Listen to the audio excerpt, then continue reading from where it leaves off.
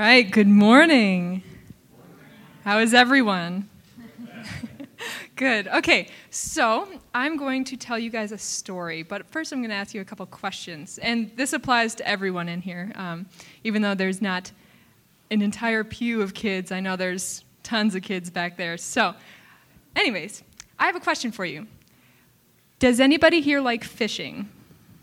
Okay, we got a couple of people who like fishing. Okay, so I'm going to tell you a story about one time when I went fishing. It's not exactly how you might think it goes. So, during one summer, I have worked at Camp Asable for the last several years, and I have been a teacher at the Nature Center as one of my many roles there. As part of that, I taught fishing class one day, and I taught it with a good friend of mine, Jonathan. So Jonathan, before he started any class, and he was going to tell them all about fish and all about how to go fishing and read a couple Bible verses for them.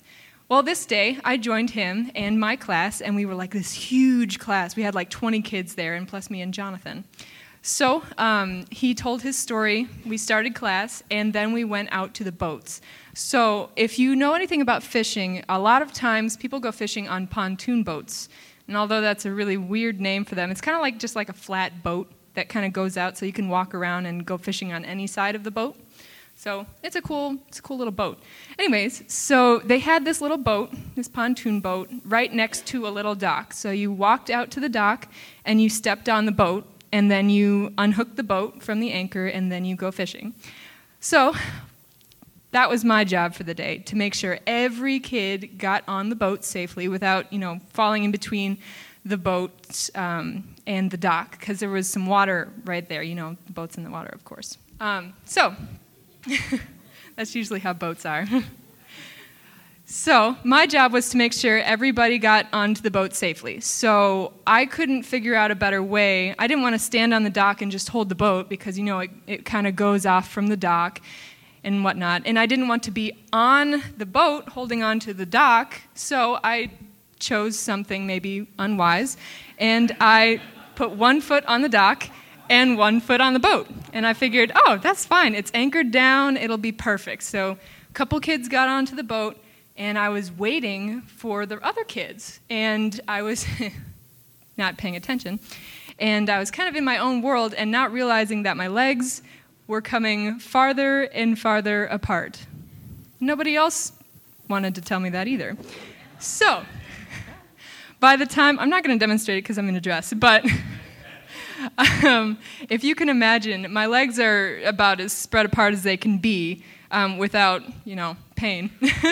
And I started realizing, this isn't such a great idea. I don't want to fall in, although that would be really cool if I did the splits between these two things. I don't think that I'm that cool. So I decided I would try and get back onto the dock. And so every time I would try and go towards the dock, I got further and further apart. And I realized that the boat wasn't anchored down at all. And so I couldn't get back onto the dock, and I couldn't get back onto the boat. So I realized I was in a panic, and I didn't want to make a scene. As a camp staff, you don't ever want to be too anxious. You don't want to yell out anything if you don't have to. So of course I was just Jonathan was on the shore somewhere. It was a foggy morning, so he couldn't quite see that far away. So I was just like, Jonathan, do you think you can help me? And he couldn't hear me. And so it got to the point where my legs were so far apart, I was in the splits, and I just yelled his name, Jonathan! He looks up, and he couldn't help but start laughing out loud. And he started running to catch me or to help me in some way. And he grabbed my arm by the time I was at the dock, and he was just dying of laughter because there was nothing him or I could do about this. And there was only one thing that was going to happen. So after he tries to pull me onto the dock and failing multiple times, I fell into the water, in the splits, in the middle of the lake, which, kind of turned out because that's kind of what I wanted to do in the corner of my mind, but all the kids didn't think I did that on purpose, so they kind of thought that was funny. Told all of their friends, and by the second period, every staff member I knew was asking me about how I did the splits in the middle of the lake. So, with that, Can anybody tell me what Heather's mistake was? Anybody? No? All right.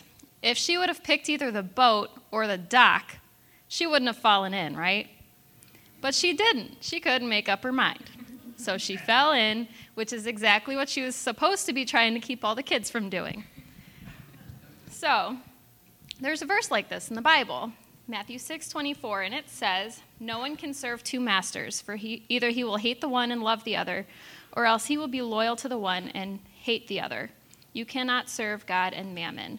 Mammon is kind of a funny word, but it means basically riches on this world, or anything that we can get in this world. So this weekend is a time for us to remember what Jesus did for us, right? He gave everything for you and for me, and he didn't stop halfway or he didn't look back or anything. He freely gave himself for us. All he wants us to do in return is to choose to love him. But we can't choose both him and our money or our toys or anything in this world that sometimes we start to care about so much. So we just have to choose him. We have to choose him every single day. Raise your hand if you want to choose to love Jesus. Okay, very good. Okay, does anybody want to pray for us? No? Nobody? Okay.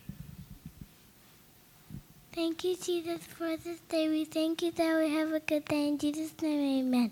Amen. Okay, you all can go back to your seats.